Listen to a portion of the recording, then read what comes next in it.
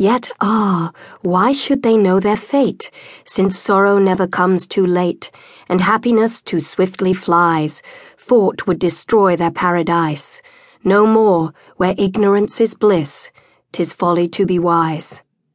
Thomas Gray. Rachel walked slowly back to Brookfield House. It was a blustery spring day. Her muslin skirts blew about her body. She had been on a walk to Manling, her old family home, and it had distressed her to see it still lie empty and neglected. Her sister Abigail had promised her a season in London, but Rachel was reluctant to go. Like her 5 sisters, she had been obsessed with the idea of somehow regaining Manling, but she had persuaded herself that the stupid dream was long gone. It was only natural that she should want to see the great house she had once loved lived in again. Now 3 sisters were married and gone, and there was only she herself, Belinda, and Lizzie left. They must, she reflected, be among the most highly educated females in the land, for their mother, Lady Beverley, still retained the services of an excellent governess, Miss Trumbull, although the girls had overgrown the services of one. Lady Beverley's real reason was that the governess miraculously knew how to soothe her frequent headaches, and did not seem to notice on quarter day that her mistress had forgotten to pay her.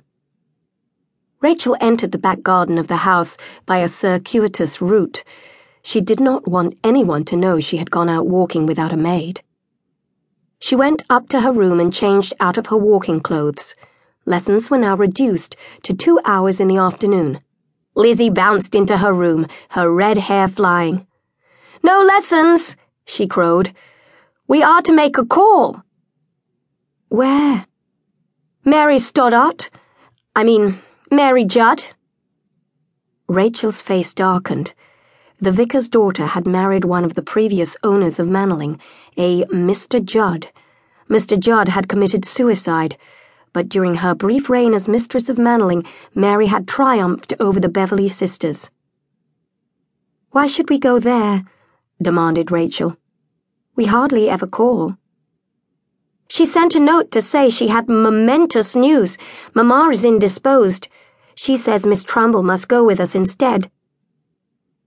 "What ails Mamma now?" Lizzie gave an unladylike shrug.